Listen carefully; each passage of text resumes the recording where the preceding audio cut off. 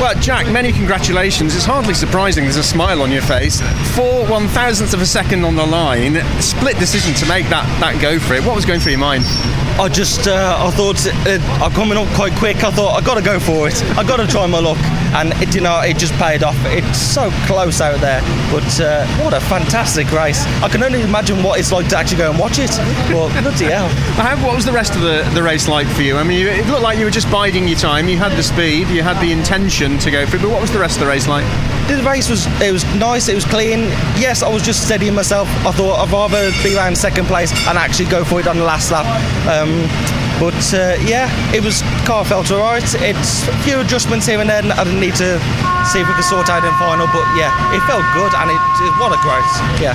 If you think there's a bit more speed in there, another tenth or two. I think there's possibly a little bit more speed. Yes. Maybe a bit more grip on the front end, but I can't moan at that.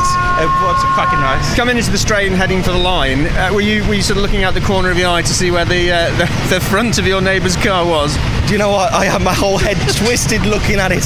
I thought, have I done it? Have I not? And it was just so just never know. But I come over moon again. It's going to take a while to wipe that smile off your face, isn't it? It's the highlight of my weekend. I'm not going to put that away. Many congratulations. Well done. Thank you very much, Jack.